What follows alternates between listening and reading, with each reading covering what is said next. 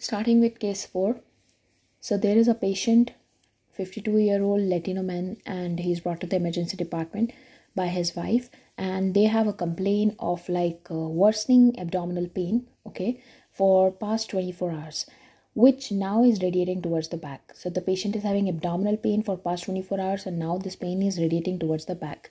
Vital signs, initial vital signs are like temperature is 102, and pulse is 130 beats per minute, respiration is 27, systolic blood pressure is 90, and diastolic is 55. So this patient is having hypotension, fever, and also there is tachypnea and tachycardia. Initial history says that the abdominal pain began yesterday. There was mild nausea also overnight, and throughout the today, like since last night it is still present. Okay, the pain and nausea worsened with 3 episodes of vomiting. So there was like 3 episodes of vomiting also.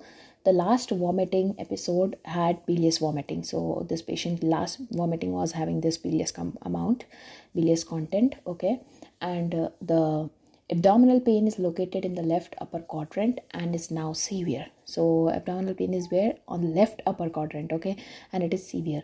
Rated 9 on 10. So this patient is saying that the pain is 9 on 10. The pain radiates to the back and leaning forward mildly to improve the pain. So if the patient is leaning forward, it mildly improves the pain. Past history of cholecystitis is there, which is related to gallstones. So this patient was having a past history of cholecystitis and also gallstones. Now he drinks 6 beers a day for the past 15 years and smokes 5 to 10 cigarettes a day, and no history of eliciting drug use. The family history and the review of the systems otherwise is unremarkable. Initial management, firstly we asked the patient to obtain the blood pressure monitoring. We'll also ask for the cardiac monitoring and the pulse oximetry. This is must in every case. Now examination, general examination, skin, chest, heart, abdomen examination is done, but here rectal examination is also needed. Now the pulse oxygen saturation was 98%. Okay, general examination, the patient was well developed and holding his abdomen in distress. Okay, like he was having severe abdominal pain. And skin, there is decreased other, like the patient is dehydrated, but there is no other lesions. Okay, hairs and nails are also normal. Chest and lung examination, they show that chest wall is normal, diaphragm and the chest move equally and symmetrical with respirations, but basilar rails are there bilaterally. Abdomen, there is reduced bowel sounds, but there is no bruit, and mild abdominal distension is there.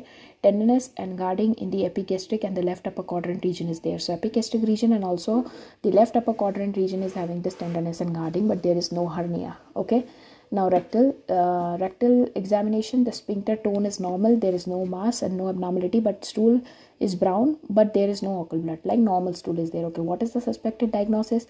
So what all structures are located in the left upper abdominal area? So that we think that this might be the case or pain because of that. So it, and also they are saying the epigastric region. So epigastric and the abdominal regions having this thing, and also history of alcoholism, and also having a history of gallstones. So this is a typical case of acute pancreatitis. Now key to diagnosis, look for a patient with a severe abdominal pain. Also there is epigastric and left upper quadrant pain, which often radiates toward the back. So radiating toward the back in the abdominal regions is a kind of like a specific features for acute pancreatitis. Before that also we have seen that in aortic dissection we see that this pain radiates towards the back, but it is in the chest region. Okay, now additional symptoms include nausea, vomiting, anorexia, and also diarrhea. Look for a history of gallstone and alcohol use. Vital sign shows fever and tachycardia. Okay, on examination, the abdominal distensions with tenderness and guarding in the upper quadrant is often seen. So you can also have the peritonitis features like tenderness and guarding. Bowel sounds are typically reduced because of the ileus mainly, and there is no occult blood in the rectum examinations. The abdominal CT scan is the radiographic test of choice in severe acute pancreatitis for assessing the complications and also providing the prognostic information. Okay, so if someone says that which radiological testing you need to do to assess the complications and also providing the prognostic factor information, then you will go for the abdominal CT scan. Okay, abdominal ultrasonography and X-ray are less useful in this setting. Okay, lab testing such as amylase, lipase, LFT and other tests are also like supportive testing, okay, help to determine the prognostic information. So lipase, LFTs, amylase, and abdominal CT scan are used for determination of the prognostic informations, and abdominal CT scan also tells us about the complications. Now, how are you going to manage the case of acute pancreatitis? So provide aggressive supportive care. Okay, so firstly we need to give the supportive care, like we'll give the oxygen because there is tachypnea. Okay, also we'll give the IV fluids and keep the patient nil per oral, and monitor the urine output. We need to monitor urine output. Nausea control is done with the help of promethazine, and pain relief is done with the help of hydromorphine hydrochloride, okay, which is also known as Dilaudid. Okay, so what does this mean? Like, this patient is having severe pain, so you can give instead of morphine you can give hydromorphine, okay, or for nausea control you can give promethazine, and you have to monitor the urine pH, urine output also, and IV fluid is given and oxygen is given, and the patient is kept nil per oral. Antibiotic use is controversial. We don't know whether we need to use this in case of acute pancreatitis antibiotics or not, but currently it is not recommended, okay, and recommended only if there is a acute necrotizing pancreatitis presentation, okay, like if the patient is having air and like acute necrotizing pancreatic is like patient is having severe sepsis kind of thing, then only we will or there are crepitus which we can hear on auscultation. So in such condition only we will give the antibiotic in case of acute pancreatitis, otherwise no need of that. Endoscopic retrograde cholangiopancreatography is done, okay, imaging, and laboratory studies consistent with the severe gallstone pancreatitis. So if you think that this might be because this pancreatitis is mainly because of the gallstone, that time we will do the endoscopic ERCP, that is endoscopic retrograde cholangiopancreatography, which is imaging of choice. Okay, now surgical consult is in gallstone pancreatitis to evaluate if the patient have the cholecystectomy, like if the patient is suitable for having the cholecystectomy or not. Okay, so we will also go for the surgical consultation. So if you get a case, what will you do first? We will examination, general examination, chest, heart, abdomen, then CT scan of the abdomen, pelvis without contrast because we can't use contrast here.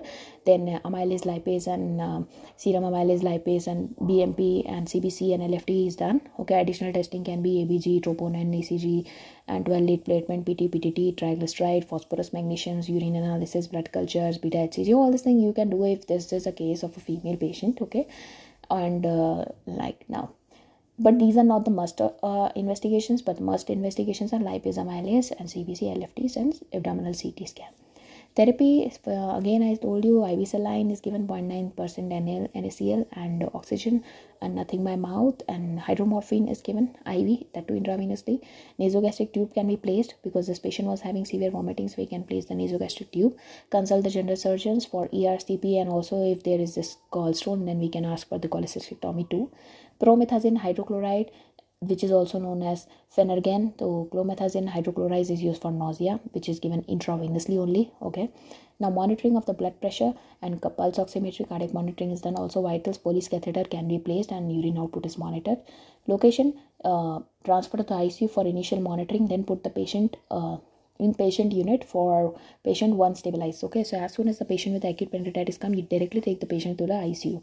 Okay, and until the patient gets stabilized, you keep the patient in the ICU, and then you shift the patient to the inpatient department like wards. Okay, patients may be taken to the surgery with surgical consultation. Timing, initial diagnosis and management of the pain relief and IV fluid should be given within 1 hour of the stimulated time. Okay, like within 1 hour. So the order or sequence is, you need to order the blood pressure monitoring, cardiac output, and pulse oximetry. Examination is done next, and after that the CT scan and all the other tests are done. Additional test can also be done until the time we wait for the CT scan result. Okay, also we consult the general surgeon and all, and Foley's catheter urine output can be measured after getting a CT scan result. Location is changed to the ICU after all this thing. CT scan is taken in normal setting only, then we will shift to ICU, and then advance any additional test if needed, then we can do that. We'll do the general examination, abdominal examinations, and we'll also counsel about how avoid the use of alcohol and all these things, and also how can someone prevent the gallstones. So this is also counseled at the end of this case. So this is it about the acute pancreatitis. Thank you so much.